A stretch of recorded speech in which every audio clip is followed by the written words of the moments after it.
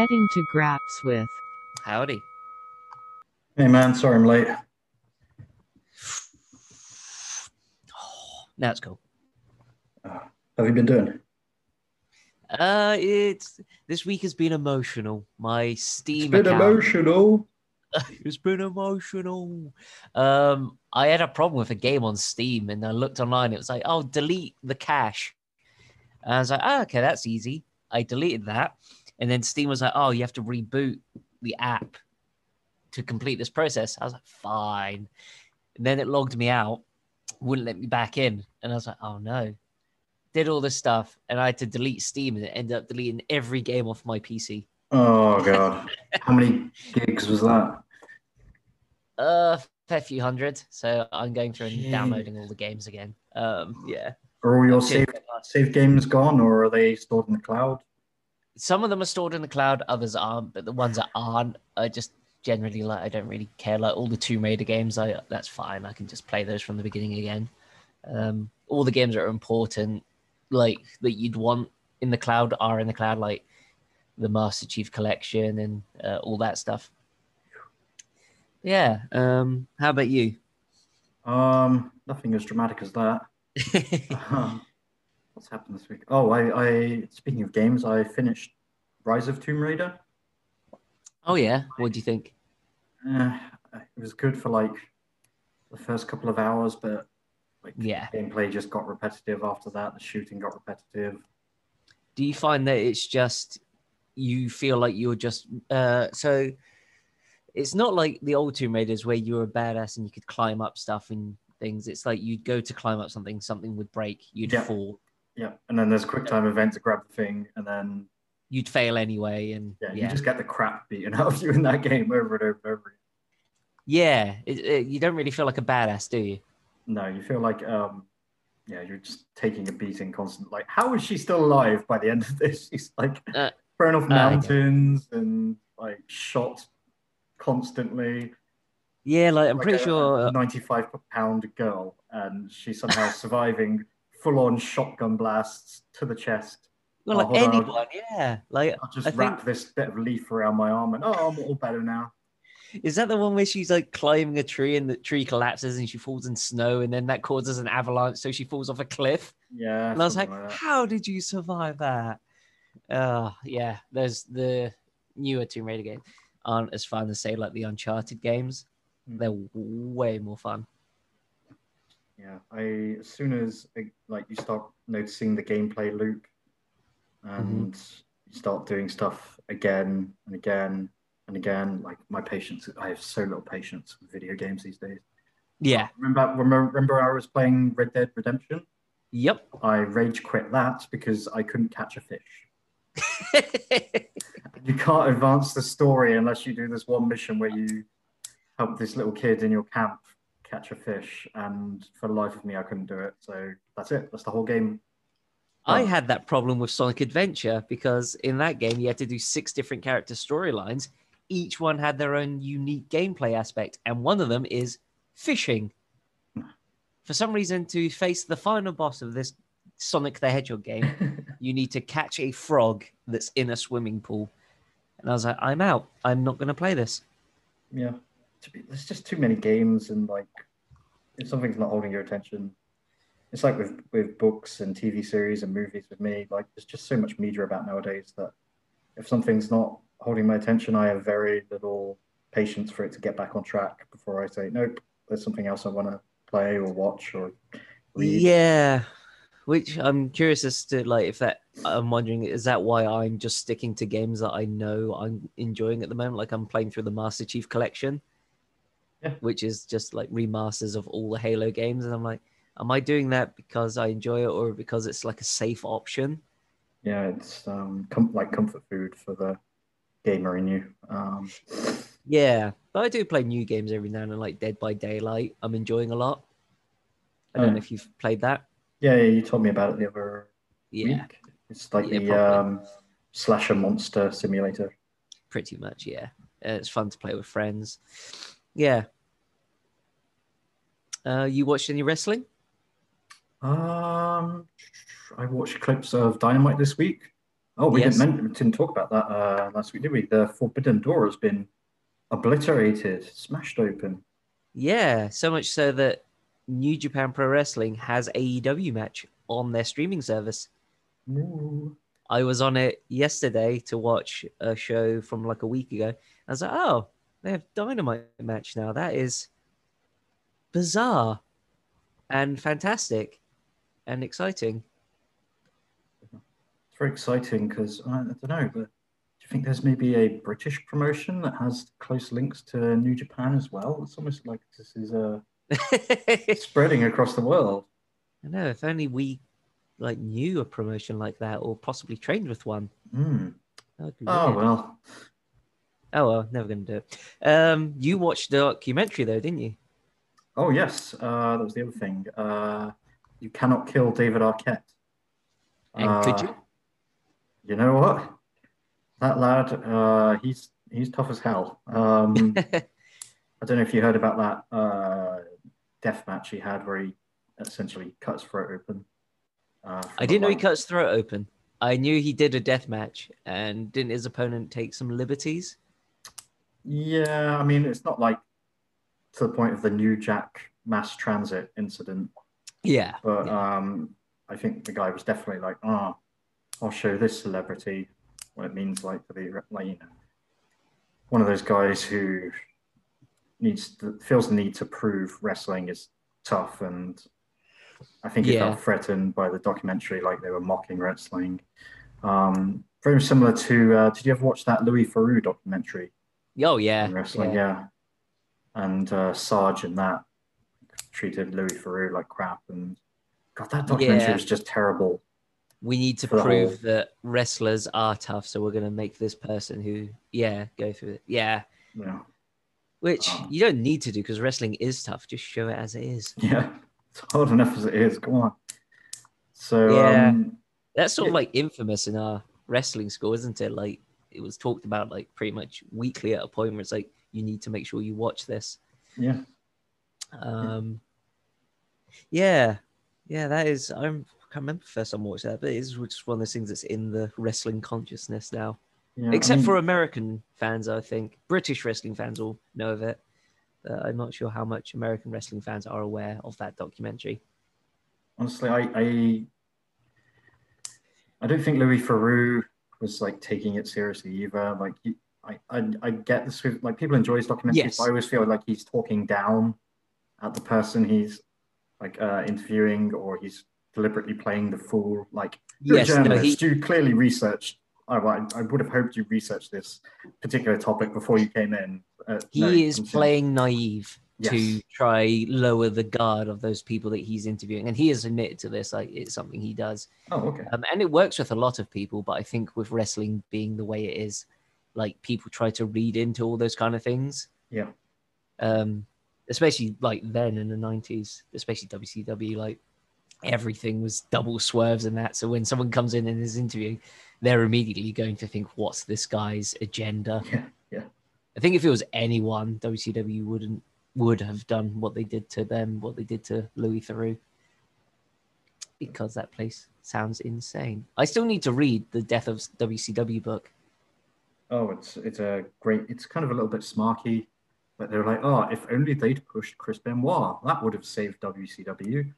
Ah, like they're very enthusiastic about like technical wrestling and Yeah, all that, but it's still a very enjoyable read, and just some of the stuff that WCW's did, just throwing money down the toilet over and over again. It's crazy. it is insane that promotion lasted as long as it did with who was writing it. But yeah, and it's weird how like a whole promotion was shut down by one person, wasn't it? Essentially, but that's kind of what happened with World of Sport, wasn't it? They got What happened new with World of person. Sport? I think World of Sport was they had someone else in charge of the program who wasn't a big fan of the wrestling, so they just moved it, and then that Oh yeah, ended it up used to be killing on a it. time slot on a, I think it was Sunday or something.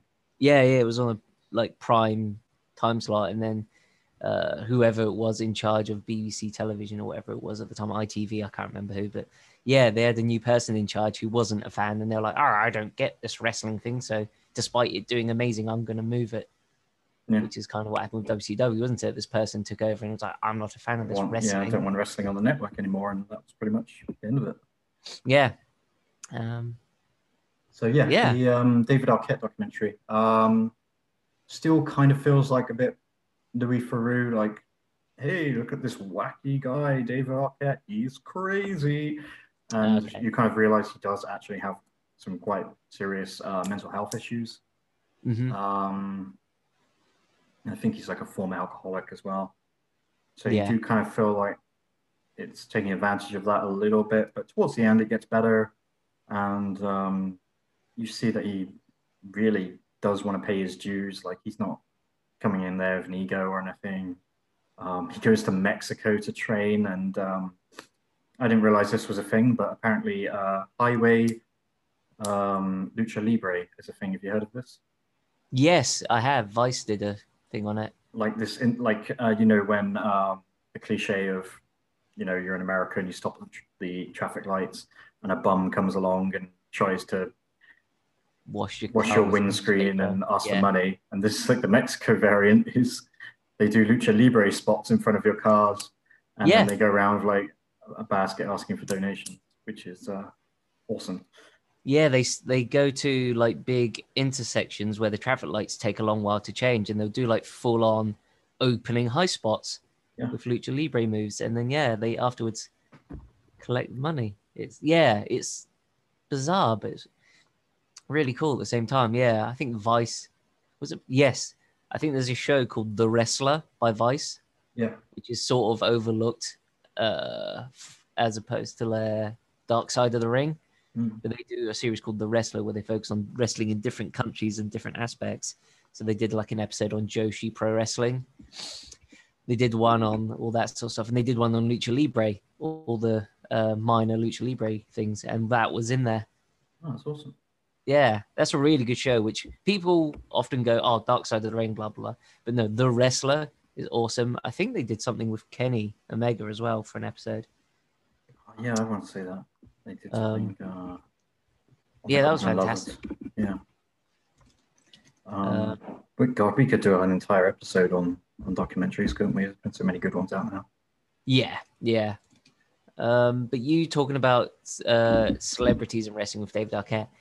Have you heard the new celebrity that wants to get into pro wrestling? Well, not even pro wrestling. The new celebrity that wants to get signed by WWE.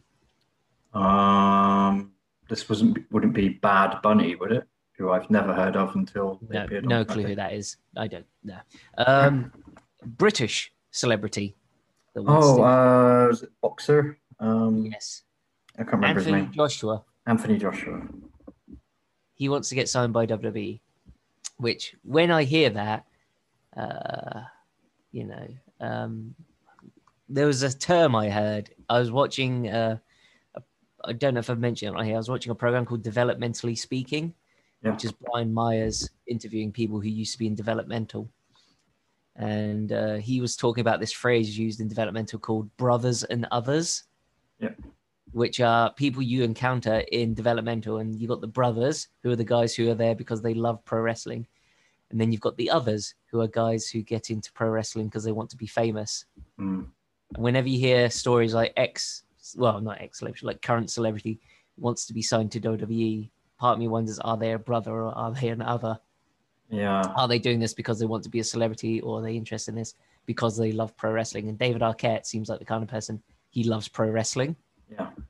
And then you get some like, I don't know, who are just like, I want to be famous in WWE's an easy way. And it's cool because it's fake fighting and it's like acting, but you don't, So when I saw that, I was like, which one's he going to be? Yeah, it's like they had Cain Velasquez come in and wrestle Brock Lesnar. Like, God knows how much that cost him. And Cain Velasquez was like, this is in my blood. I've always wanted to do this. Yeah. He has one match and then disappears and takes a huge paycheck away from it. Yeah. Even Ronda Rousey's done that to an extent. I mean, she was there, more frequently, but then she she took main events and left. Yeah, but she's like one of those fans. She went to like a bunch of indie shows. Like you can see her in PWG shows. Oh, really? Yeah, she's like in front row for a bunch of them. Oh, okay. She chopped someone for Johnny Gargano in a match. Yeah, those four horsewomen were usually front row at shows. It's weird because there's actors from like Modern Family at those as well. Yeah, because that's like California, isn't it? Oh, yeah, it became quite fashionable. I think I saw Yeah, some actors from Community in there as well. yeah.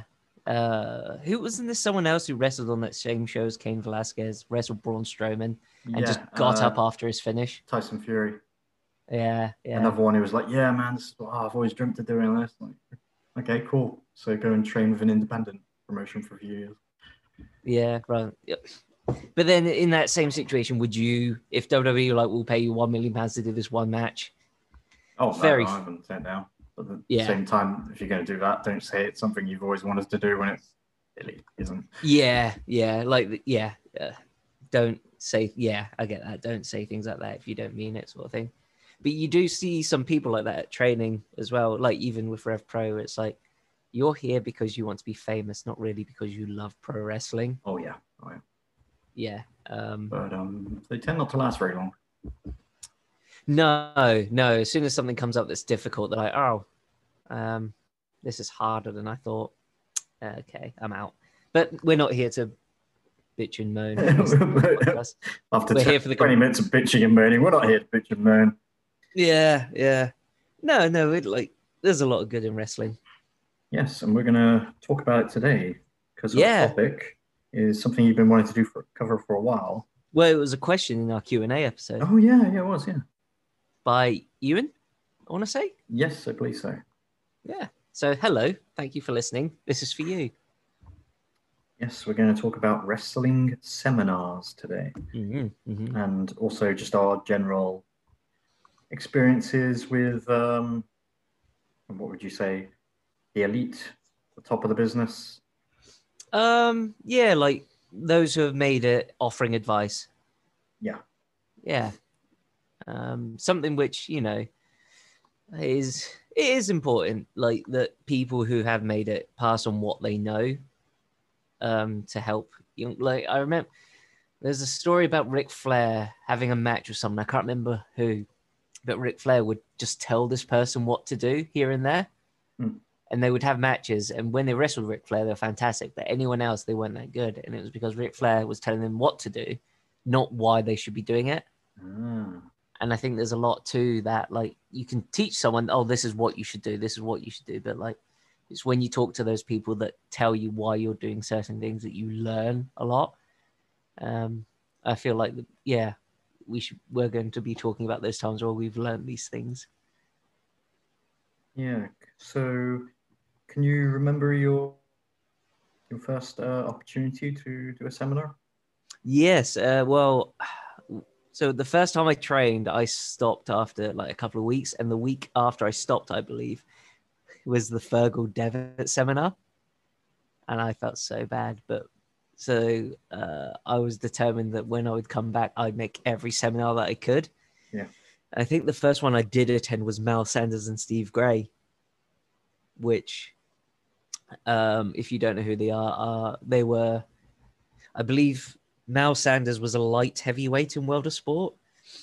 Steve Gray was that. And Mal Sanders, I believe, was a heavyweight. So you've got two different styles of British wrestling right there. And that was like the first time I feel like, so when you get into professional wrestling, like you have, I don't know about you, but I blank when people are like, what moves do you do? Yeah, I agree. And I feel like with Mal Sanders and Steve Gray, that was the first time I was learning stuff where it's like, no one is doing this. I could be doing this, and then that would make me somewhat unique. Yeah. So like just simple things like a headbutt to the gut rather than kicking someone in the gut. Like as simple as that is, like that is something that will make you stand out as opposed to every other wrestler.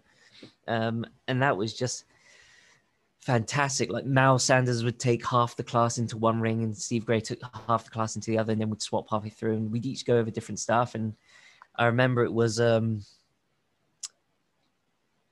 Yeah, I still have a video of it. I paired with Ivan, and we went over just a simple spot. But at the time, it was the first time I felt like I was progressing as a wrestling student. Mm. And I was like, this style of wrestling, I love British wrestling. And yeah, they were just talking a lot about their experiences because when they trained, it was literally 5 days a week stuff. Oof. And they were talking about like the only way you really get practice is by being in front of a crowd and things like that. And I don't know, it was just a fantastic experience.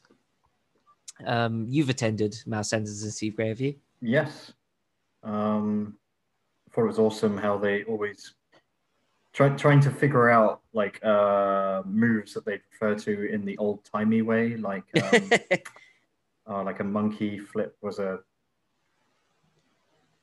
monkey cartwheel or something. I can't remember. Oh, they called a sunset flip a leg take. I can't remember. Um, yeah, and a baseball slide wasn't a baseball slide; it was a through leg. Yeah, I'm trying to remember now. What was a sunset flip? Was it a double leg takeover? I thought it was called a monkey crawl or something, or a monkey something. No, Monkey monkey roll. crawl is when you trip them up and you run across their back. Could be. Yeah, it was fantastic. Yeah, I believe it was. Oh, and a schoolboy wasn't a schoolboy; it was a single leg pin or something. Oh god. Yeah, it was fantastic. I loved it. Yeah. And simple things like an Irish whip, but you hold on to the hand, and then as they run past you, you sort of pull, and they sort of take a flip bump. Oh yeah, yeah, Yeah, the first one we did was like just everything worked on the arm, and they taught us 7 things that you could do, 5 to 7 things you could do just with the left arm, and it was like, you could build a whole match on this. Oh yeah, totally. So it was like, you lock hands, you twist, you put your arm under their armpit, and you lift them up, and then you can slam them down while holding onto the hand. You could go through and you could do like a Northern Light suplex while still holding onto the hand. Yeah. You got that Irish whip where you still, yeah, it was just like, wow, I've learned 5 things here. I could make a whole match out of this. Yeah. Yeah. So was that you? That was your first seminar. My first seminar was uh, Billy Gunn, I believe. What? Oh, yeah. You talked about this, I think, in the first episode. Yeah. Back when I was training with Varsity Pro Wrestling, they had Billy Gunn over for a couple of shows, and he was gracious enough to do a seminar with us for a couple of hours. And my God, that was nerve-wracking because he's probably the biggest star I had met at that point. Yeah. So we all like got there early and we were just like warming up and we were constantly like watching the door, like, oh my God, Billy Gunn's gonna be here. Oh my God, Billy Gunn's gonna be here.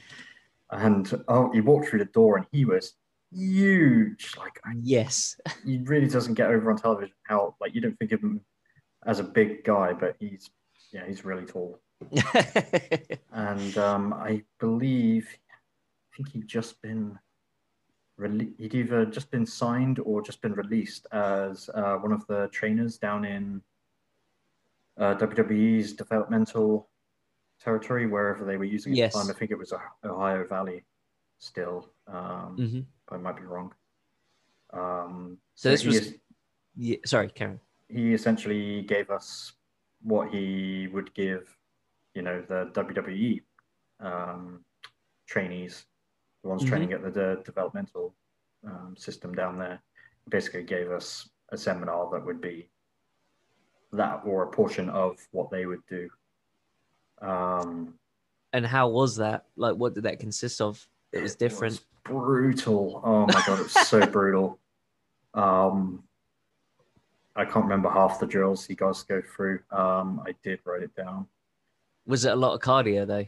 So much cardio and ring conditioning, man. Like, lovely. Probably, yeah, I'd say probably the hardest training session I've had to do, or one very close to the top, if not. I didn't write it down. Did But you yeah, feel like you learned something from it though? I learnt that my legs stopped working after like I think we did like 100 bodyweight squats and then immediately go into the ring, go to the corners, the old grab the top rope in the corner Mm-hmm. and high knees, but high Yeah. knees for like a minute straight. And he would keep on you and on you, don't stop, don't stop, don't stop. And then rolls immediately after that, and then something else, and then back into high knees, and just constant movement like that, just absolutely brutalizing your legs. And I remember like getting out of the ring, and I had to lean up against like the side of the ring because I literally couldn't stand for a good like 2 or 3 minutes. My legs were just absolutely shot. Never since have my legs ever been that bad, but I was like, oh my God, I've still got to go for a full training session. How am I going to bump if I can't stand up? And you just let your legs go. well, it's getting down on the ground would be fine, but it's getting back up again. I don't think I could. But yeah, a couple of guys dropped out partway through that. Yeah, he really drilled into us like how hard they worked down in the WWE training facility. So yeah, he definitely wanted to demonstrate like, that's the kind of thing the top athletes in the business go through as a warm-up, and it's killed you. So, this is the kind of level you need to be at. Yeah. But other than that, he was a lovely, friendly guy. He took like questions for like half an hour at the end, and was overall very, very, very pleasant. Did you do the Shibata seminar? I did not know. God, loads of guys did that. I remember seeing a picture. Yeah, so that was, I think, a similar experience to the Billy Gunn thing where, so he came in, and I don't know what we were expecting, but he basically just said, we'll do what we do as the warm-up. And it was 300 squats, followed by sit-ups, followed by neck bridges, followed by push-ups, wheelbarrow push-ups. So like one of you had to hold the other person's legs up while they did push-ups. So like a decline push-up, yeah. Yeah, and then you'd have to swap over immediately. I can't remember how many it was. I want to say 50, but it was brutal. And Shibata the whole time was there, and 3 of the LA Dojo students were there. So if any of you stopped at any point, they were on you. Yeah. Did anybody quit halfway through? I went outside to throw up quickly because okay. I was a fool and ate like an hour before. I believe another person did. Yeah, that was brutal. And then at the end of it, they were like, all right, that's what we do as the warm-up. Now what we do is this. And we were like, no. And they made us, they showed us the New Japan Young Lion rolling bumps. Oh, yeah. And it was, that was hard for me. And to be fair, they took their time with me and were like, no, we'll help you get this right. And if you did it once, they weren't like, oh, you've done it once. They was like, no, we'd like to see you to do it 2 or 3 times to make sure you've got this. And I appreciated that because it was like, we care that you're doing it right, not just you're ticking boxes. But that was brutal. And the fact that, you like you say, your legs felt like jelly and they were like wobbling side to side. Yeah. And then immediately afterwards, I had to drive to London because we had York all next day. Oh, my goodness. And then the day after that was Royal Quest. And then the day after that was Cockpit. Oh. Yeah. Brutal. Yeah. So would you say that's the hardest training seminar you've done? Yes. Or hardest training session, full stop? Hardest training session, full stop. That was brutal. I never did the ones. There was another guy who used to come in from World of Sport that would just make you do cardio. I never did his, but I heard those were brutal as well. It's like, I don't understand that. I get ring conditioning and everything, but at the same time, do you really need a a wrestler to show you, ring conditioning. You want them to show you the actual Yeah. stuff in the ring as well. Like you're Yeah, getting so half of the puzzle there. You see what I mean? Yeah, I was fortunate that I think someone told me, they were like, "Look, this guy only does ring cardio," and I think people went there expecting World of Sport stuff the first time. There was like 20 people, and they were like, "No, it's only cardio," and then the next time it was like 3. So hopefully they learned from that. But yeah, who was your first seminar with Rev Pro then? First seminar with Rev Pro would have been, I think that was Johnny Storm and Jody Fleisch. Oh, how was that? And that was quite hard on the cardio and ring conditioning as well. They got us to do a drill with like loads of burpees and squats. I don't think it was the deck of cards workout, but it was like 100 Hindu squats, and then sets of 30, 20, 10 press ups, 30, 20, 10 sit ups, and then immediately 10 burpees, 15 push ups, and like, I don't know, 20 Hindu squats. But that wasn't the end of it. You did that continuously for like 15 minutes in a loop. You just tried to get as many sets out as possible. Wasn't this before the Rumble show as well? Yes, it was. Yeah. Yeah, that was like the morning thing for that. And that was another brutal one. But they also taught us some really cool like lucha chain wrestling, which I'd never done before. So that was cool. Like we did like a wheelbarrow waist locks countering into a victory roll where you roll through their legs and hold onto their feet. Like test of strength monkey flips. And leapfrogs and stuff like that. So like it's just little stuff that we hadn't done before at training at that point. That's cool. And they were again both really lovely guys and took the time to answer any questions afterwards. Which is always, like, I always love that at the end of the seminar where they're like, "Oh, great, we've got 15 minutes for questions," and you just get to pick their brains for a little bit, which is always nice. Fun one for that was Rhino. Oh yeah. Oh well, that's my favorite training seminar I've ever done, I think.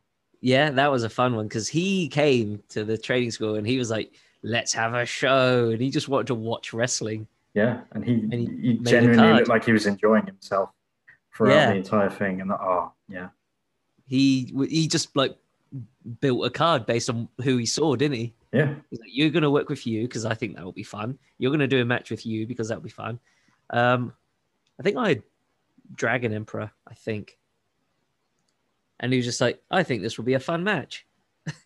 And it was. Yeah. And it was like, I think we each had 4 minutes? Yeah. Yeah, that was a really fun one. And so laid back, he made you feel so at ease as well. Like honestly, probably the most wholesome guy I've met in wrestling so far, I think maybe. Yeah, and he was just like, I remember he stood in the ring as we all did bumps, and afterwards we did them all, and he was like, "All of you have been trained well, and you can tell you're all wrestlers because you all get up on your right hand side." Yeah. And he made a joke about you could tell which people at the gym are wrestlers because when they're on their back, they get up on their right hand side. And then he was just telling stories afterwards about the time, was it Heath Slater left his wallet at a gas station. Yeah. And then he had to go all the way back, and Brino agreed to drive with him. Yep. I remember him telling a story about I think Kevin Nash.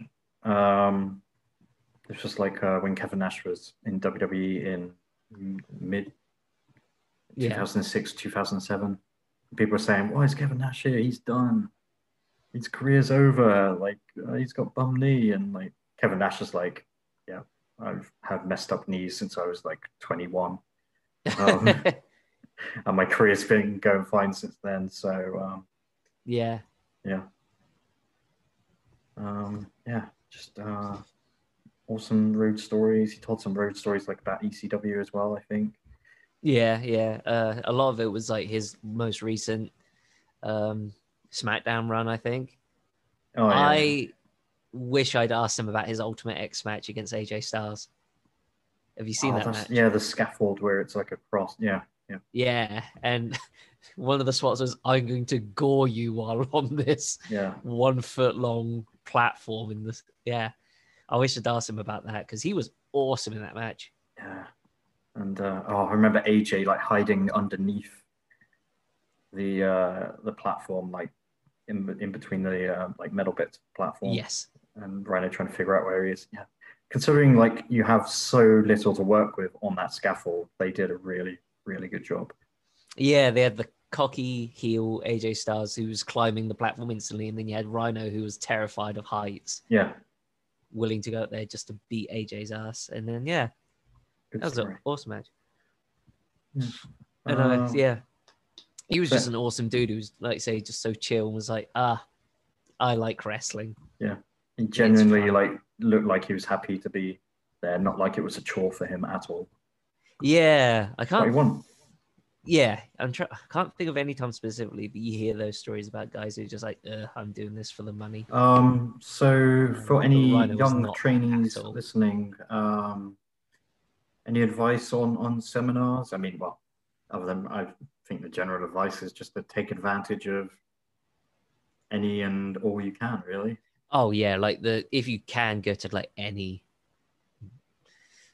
obviously with someone who's made it somewhere, do it. Yeah, um, yeah, like just learning from one person will never help. Like no one successful has ever just learned from one person because you're only going to. I don't know. I just find that mentality just I'll only ever listen to this one person. Who's ever been successful doing that? I mean, especially in something as with greater variety as professional wrestling, Exactly. you want to Like cherry pick from every tree, if you will. I feel like any decent wrestling school has more than one coach. Like even at the Portsmouth school, like even if there's one person teaching the class, they'll ask other people to teach stuff. Yeah, or Like get say, their oh opinions and yeah, like we're going to be doing this one thing. Oh, this person's really good at it. They can help teach it. yeah, Because like yeah, no one's good at everything. Like you wouldn't have. I don't know, let's say Ricochet was teaching a class, or say he opened his own school. He's not going to be like, I'm going to teach you how to do, I don't know, big show stuff. Surely yeah, you'd get someone who's big and has that experience. Like you'd get Big Show in to teach that, yeah. or someone in the class who has the experience doing those kind of matches. Um, yeah, so anyone going to a seminar, I think the typical advice is ears open, mouth shut. Yep. Listen. Don't just hear what they're telling you. Listen to what they're telling you. Like understand why they're telling you it, and uh, think of genuinely uh, interesting questions. Oh yeah. Like there was Like, um I did a training seminar with Chris Masters, the Masterpiece Chris Masters. yep. And he did a Q&A afterwards, and some idiot put his hand up and said, "Why did you get fired from the WWE?" Ugh. We all That's like yeah. cringed. Yeah. Also be respectful. Don't Yeah. ask obviously personal questions or stuff to do with the job, or don't search for stuff you can put on a dirt sheet, essentially. Yeah. Like the Shibata one. Uh, the first question that someone asked during that was, "Are you coming back to wrestling? Are you going to wrestle a match again?" And I was like, Oh, "Oh, why? Why?" Like, yeah, like ask stuff that would apply to you, not gossip. Yeah, definitely. no, that's like if you're gonna have one question to ask the rest of your life, why would you pick that one? That's also something I see at meet and greets. I once helped Jack Swagger at meet and greet, so I was literally at the table with him the whole time, Yeah. and like every other question was, "Are you coming back to WWE?" Oh, Every other time, and like he every time we go, well, if I worked in WWE, you wouldn't be able to see me at the Portsmouth Guildhall. And all the kids would be like, but WWE's famous. And it was just so weird. And that's like every other person's question was, are you coming back? Do you want to go back to the Fed? I don't think they understand how it works. Yeah, yeah. And it's the same when who else did I help? There was someone else I helped. I can't remember. Being as famous as I am, I help everyone. And no, I think Evan Bourne was one. Pat got that a lot, and it's just like, there are other places people can wrestle. Yeah. So if you're going to a seminar with an ex-WWE guy or like anyone, don't ask for gossip. Yeah. Be respectful, essentially. Yes. Yeah. So what would you say is like not the most important thing? Like what things stand out to you that you've learned from seminars or talking to other wrestlers? The moves don't matter. Yep. I think pretty much every trainer I've ever had has repeated that at least once. It's not about the cool, flashy moves. It's about telling a story. Yes. So yeah, that's just been implanted in my head now. Every time, you put together a match, what story are we telling? And that is the one consistent thing throughout all of the training seminars I've been to. I think pretty much every trainer has said, moves don't matter. Tell me a story. Mm-hmm. Mm-hmm. Yeah. How about you? I think Shane Strickland, when I was at York Hall and he talked for like half an hour about that sort of thing. Yeah, it's the same thing. It's just, everything in your arsenal should have a purpose. Mm. Like, why do, I don't know, a blue thunder bomb? Because it looks cool? Okay, well, that's one thing. But like, if your thing is like working people's legs or working people's arms, why would you do a blue thunder bomb? Like, why do a swanton bomb? Are you a high flyer or do you want to do it because you think it looks cool? Even if you can do it, why do something that a million other people can do better than that? Yeah, yeah. Like, find something that you can do and do it well. Make Like, it yours. I'd rather, yeah, like do I don't know, a delayed suplex, but if you're doing it better than anyone else, then that's going to be better than a shitty swanton bomb. Absolutely. Yeah. And yeah, just little things like that. Like, yeah, I think Shane Strickland was talking about things like that.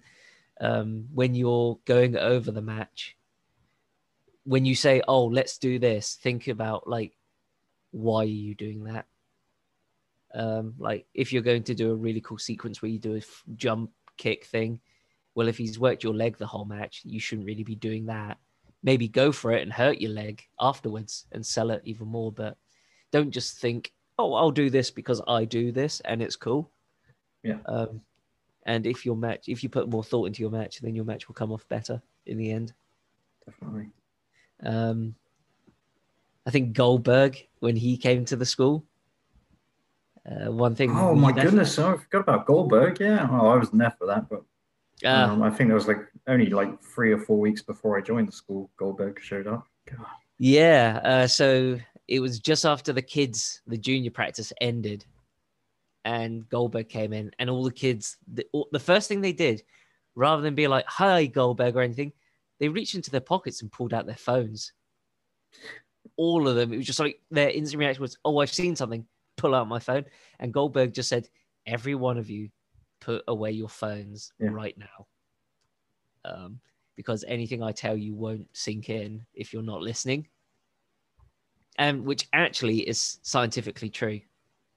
If you say, for example, they did an experiment where they sent 100 people on a tour and they told half of them to use the phones and the other half not to.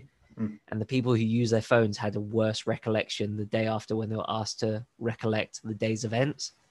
Yeah, because makes sense.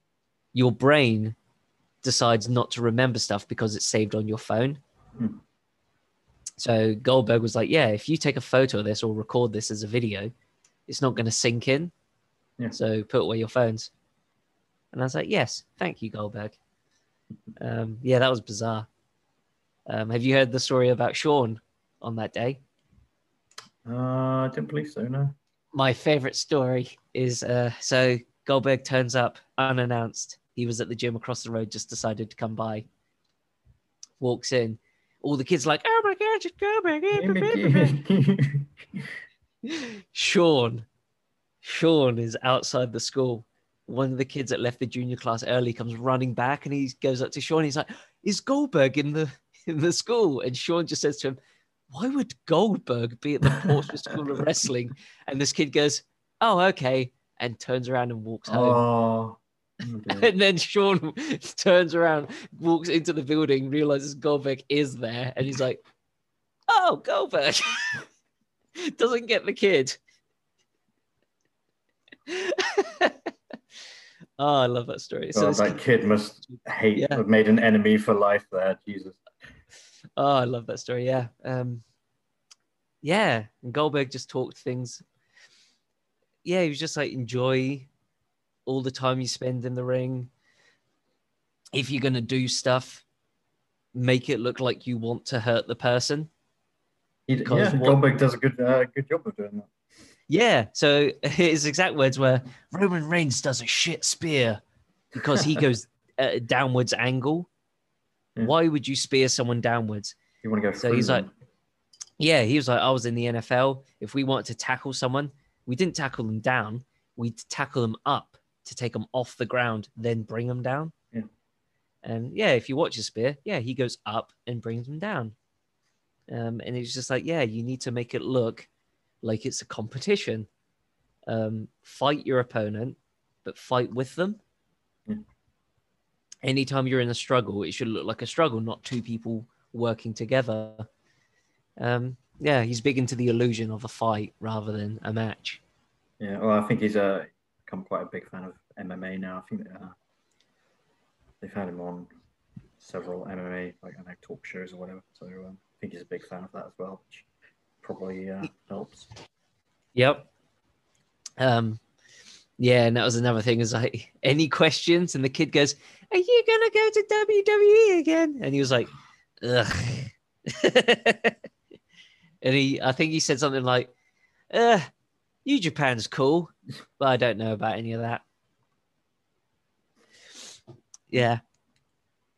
So that kind of takes us along nicely to not seminars so much, but when you've met a professional wrestler who's been in the big leagues, the WWEs, the TNAs, the Ring of Honors,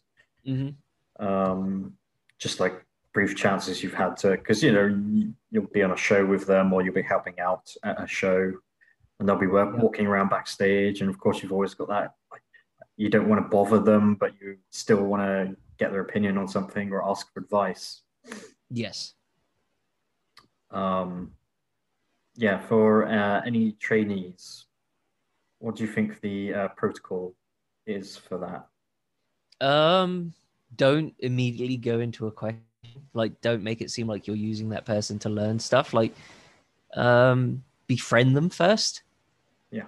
Make small talk, ask them how they are and things like that, because, they're just a normal person. Yeah, and typically they're on the road and been traveling quite a bit. They're probably quite tired.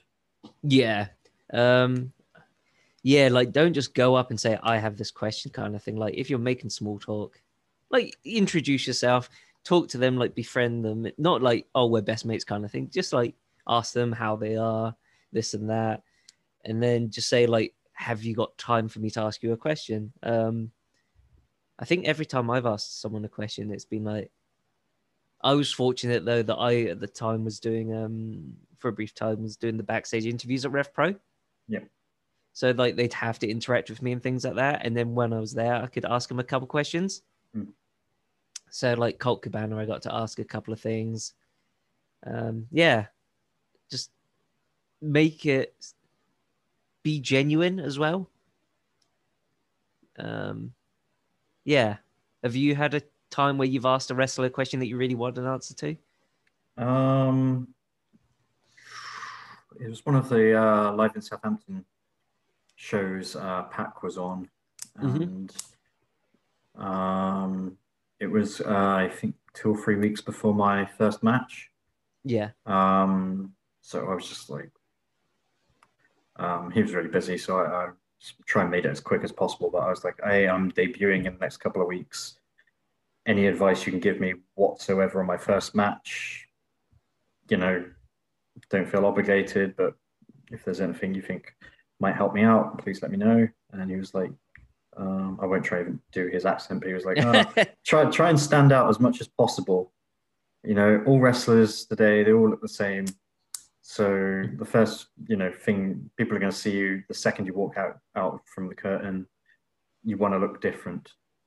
And what did I do? I debuted in black trunks, black knee pads, and black boots, looking as generic as the creative wrestler, like before you make any changes to them on a video game. So, exactly. Yeah, really paid attention to his advice. Yeah. I can't say I did anything different. I came out in plain black tights. Yeah, but I always felt like the need to earn fancy trunks and earn, yes, like the Young Lions do. I don't know, if I came out with a fully customized ring attire that cost hundreds of pounds, like for my first match, I feel that would be kind of like a bit cheeky. I don't know. That's just me.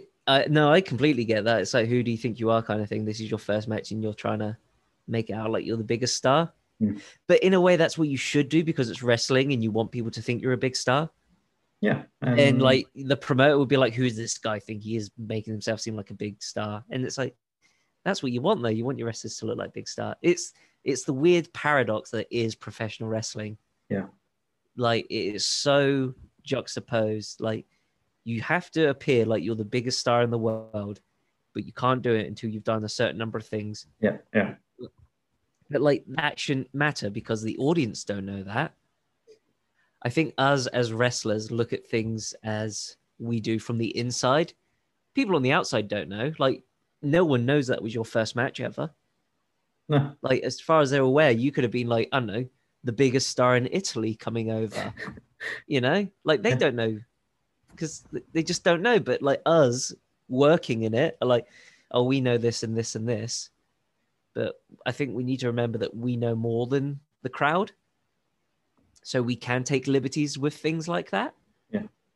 I think that is getting lost in wrestling now. So yeah, you could have come out with like the coolest ring jacket and fancy tights and stuff, and it would have been fine, I think, with the fans. But like, you are concerned about what the other wrestlers are thinking. Absolutely. Yeah, absolutely. Yeah, which I don't know how much that should play a part. But in the same vein, I do it, so I can't really talk. But I will, because that's what podcasts do. Okay, so how about you? Any interactions with wrestlers that you really took their advice on board? Yeah, there was one wrestler who's really renowned for their promos, and I was curious as to, like, how do you get really good at promos? Because I completely suck. So he was coming backstage for an interview, post-match thing, and I was like, look, your post-match promos and your like just general interviews are always fantastic. Do you write these down beforehand? And he just said to me, like, whenever you start any sort of skill, your techniques are different to the beginning. So when he was starting out, he would write his promos like a script. What he would do is like sort of improvise them, then write down a rough script of what he said, and then he just work on it till he had to give the promo. Yeah. And then he says that after a while, like any sort of skill, it becomes second nature, and then he can just whip out promos. So it is sort of that thing, like, when I think if you have a promo coming up, improvise it and then try to write down what you remember, and that stuff will be the stuff that matters. And then if there's any lines you want to improve, you can improve it from there. Yeah, that makes sense. I mean, that doesn't help. Well, it does help me, but like, it doesn't help when you have like one of those, oh, cut a promo right now kind of thing. Yeah. Those are still daunting as hell. I think a lot of the stuff I've learned is actually from interviews with wrestlers as well. I watch a lot of high spot stuff, as I've said here, but there are you mean like shoot interviews? Yeah, I think when you say, like I hate to say shooter views because Yeah, it it sounds sounds like dirty. Yeah, it's a dirty yeah, word. like I'm trying to find gossip, but it's not. Yeah. Like the Kevin Steen show, where he just literally interviews wrestlers about their journey and what they want to give advice on. Yeah. I find helps a lot, and that developmentally speaking one helps because it's like from that I've learned Trent Beretta got signed to WWE purely because of his back body drop. Really? Because the guys, what they would do at tryouts, or if you're working extras, they put you in the ring. They'd want you to do a match. They really look out for back body drops. Like, how well can you do those? Oh. Can you give them or take them? And apparently he took like a really good one. And like one of the guys was like, we need to sign him because he can do that really well. Yeah. But you can also get on DVD. I think they're on High Spots as well, like training with shows where it's like 2 hours with these wrestlers going over seminars. They just filmed seminars. And like Christopher Daniels has one, Kenny Omega has one, Billy Gunn, Matt Hardy. And it's like, watch these and listen to their advice. And I've learned a lot through them as well, actually. Yeah. Yeah. So you learn that, back body. If you're going to try out for the WWE guys, practice your back body drop because even though no one uses those anymore, but like AJ Styles, his first appearance in WWE, the Royal Rumble, first thing he does is take a back body drop, didn't he? He takes a beautiful back body drop as well. He like flails his arms and yeah. I can just imagine in my head like the way he sells it as well once he like sits up and gives a great big expression on his face as well. Exactly. So like he knew when he's going out there, like this is my first impression to the office. I'm gonna make him know that I can do the best back body drop because I know that's what they like. So yeah, if you're gonna have a tryout, do that move. Yeah, things like that. I feel like you can learn a lot from. Not like I don't watch shoot interviews for gossip. I watch it because I'm trying to learn about wrestling. And also to hear hilarious road stories, which are always entertaining. Yes, those are always good. Yeah, I'm trying to think like what else. Like the Miles Sanders and Steve Gray ones are great because, like I say, you learn a lot about old things that no one uses anymore, and therefore you can use them and stand out. To be honest, when I meet wrestlers, I tend to ask them questions. Not necessarily. I don't hate the term, but like to get their guard down, I guess. Yeah. So like when I met Sanada, I knew he played bass. So I was like, hey, dude, are you still playing bass? And then we talked about music for a bit, talked about bands we like. And then from there, you can go, here, like you did with Neville, like, hey, I've got a match coming up. Have you got advice sort of thing? Yeah. Yeah. Do you think he said something like, keep it simple? And did you? Like have a 10 out of 10 simple match as opposed to a 2 out of 10. Oh, we made this match complicated. And that's what I go for in all my matches now, I think. Like, anytime I'm planning a match, I'm like, let's just keep it simple and make it solid. Yeah. Because then we'll both look good.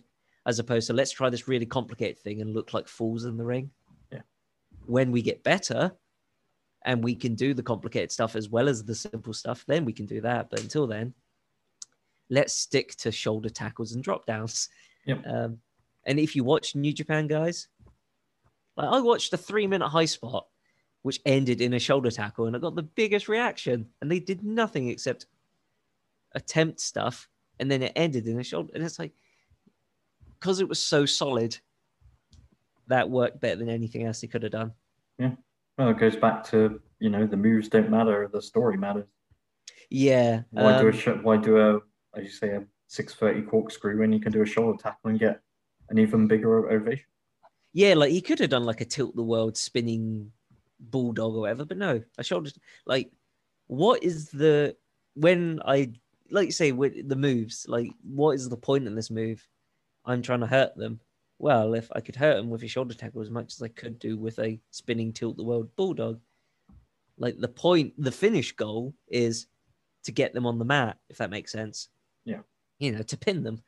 So how I get to that doesn't matter because the goal is what matters. Yeah. Try to think what other seminars, because I feel like I've done so many. There's a Speedball Mike Bailey one, which I remember was good, but I was watching that one. I didn't train on that one. Mm. Mouse Center, Steve Gray. There was Rhino. There was Goldberg. Dean Oh IS. yeah. That was just did promos with us, and that was it. I really enjoyed that. We did one on promos and then one on promos and ring entrances. Yeah. Which I'm not a fan of scripted ring entrances. But yeah, the promo stuff, yeah. How did you find that? Well, it was really the first time we'd heavily focused on promos. So yeah, I love cutting a good promo. I know a lot of guys don't, but I do love like the how's the best way to describe it? Like you're thinking on your feet essentially. It's like one of the drill, improvisation. One of the drills Andy would get us to do that I really enjoyed was the run the ropes for 30 seconds and do a 30-second promo.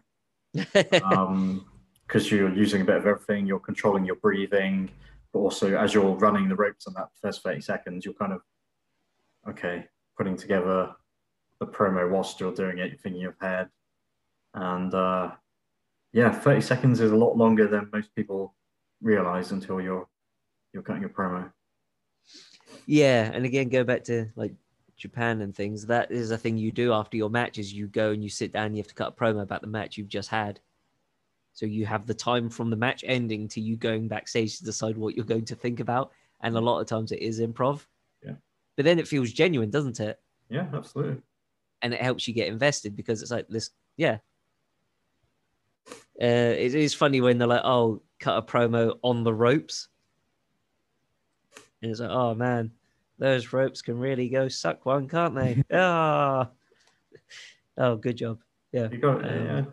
It helps to be just like completely out of the blue, given a completely random subject that you have to think on your feet to talk about. Have you been watching Eddie Kingston on Being the Elite? No. Why was he? They do this thing every now and then where someone will be like, oh, we've got this muffin. Let's go find Eddie Kingston and see if he can cut a promo on this. And he cuts like the best promos on it. Like one time they gave him a pumpkin and they were like, cut a promo on this pumpkin. And then it was like, what can you say? And he cut a promo where he started talking about, well, pumpkin represents Halloween. I hated Halloween because I lived poor and all the rich kids got to, and it was just like a fantastic promo about himself that he worked this pumpkin into himself. And it's like, I would never have thought of that. And I guess it is like, yeah, just like any kind of skill, once you use practice thing. And like a lot of people I feel like didn't go to the Dean IS seminar because they're like, oh, promos. I'm not good at that, so I won't do it. But it's like, that's why you go to the seminar. That's the only way you learn. Yeah. Yeah. And it goes back to like, if you're a student and you're learning, like go to as many seminars. There's one seminar which I wish I could have gone to, which was the Kevin Kelly one, where he talked about wrestling for cameras and things like that. This was before Strong Style UK. Yeah. I wasn't invited to that one, so I'm really sad about that. But yeah, he did like I don't think he was in like a paid thing. It was just he was there, so it was like, oh, let's go do that. 3 hours about working in front of cameras before. I think it was before Strong Style UK. No, sorry. I think it was before the Rev Pro TV tapings. Because they were like, oh, we're going to be doing this thing. So this is what it's like working in front of cameras. Yeah. So that's one I wish I could have gone to. That and Jonathan Gresham. There was some mix up with the dates. So they never posted that the seminar was happening. So only 3 people turned up. And I wish I could have learned from Jonathan Gresham because he's like, in terms of technical wrestling, one of the best in the world. Like if him and Zack Sabre Jr. could have a match, Zack Sabre Jr. is another one actually. I'd love to learn from him. Have you got any like guys that you think's like realistic that you could learn from that you want to? Literally anyone. No, seriously. I think if they're experienced and more experienced than me, which is going to be 99.9% of wrestlers, I want to learn from them. You know what? You know, what's the worst that can happen?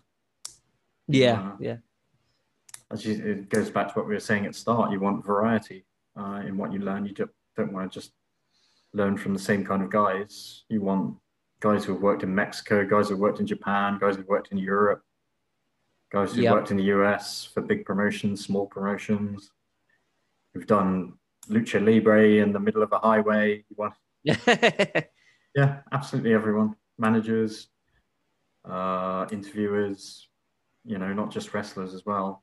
Guys who have done booking, yeah, just literally everyone.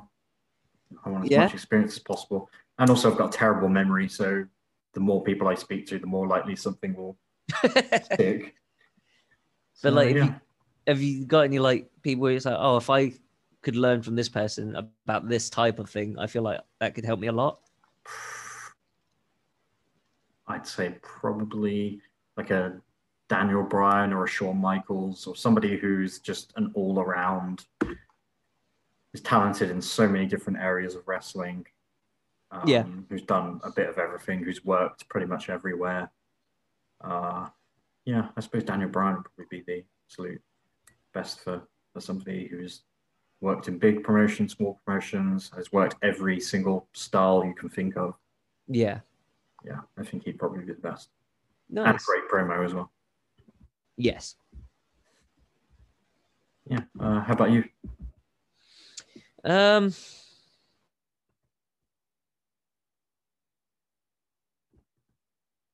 He's such a good tag team wrestler. I'd Well, love you cut out for a second there. Who?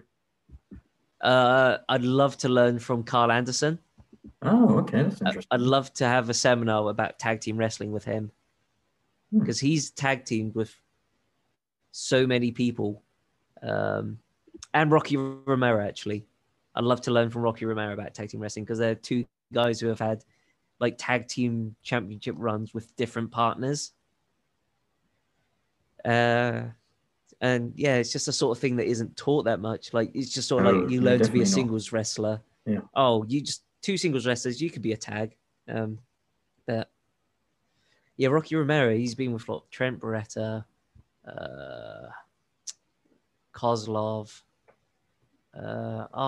He was in the Pitbulls. Yeah, he's done like a bunch of different things, and he's such a good tag team wrestler. That's like, what was his I want to learn that skill. Partner in the Pitbulls, Rocky Romero, and I actually don't remember. I have a Ring of Honor DVD here with me. It's going to annoy me because they teamed up with Homicide, I remember, and Loki as well. I think in Ring of Honor.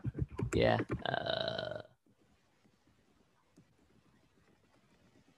Davey Richards, he's tag teamed with. Ring Reyes, that was it. Yes. Yeah. God, is that? And he's done so many tournaments. It's like, yeah, I just love to learn how to be a better tag team wrestler, how to structure tag team matches, how to do a great, babyface comeback in a tag team match from him.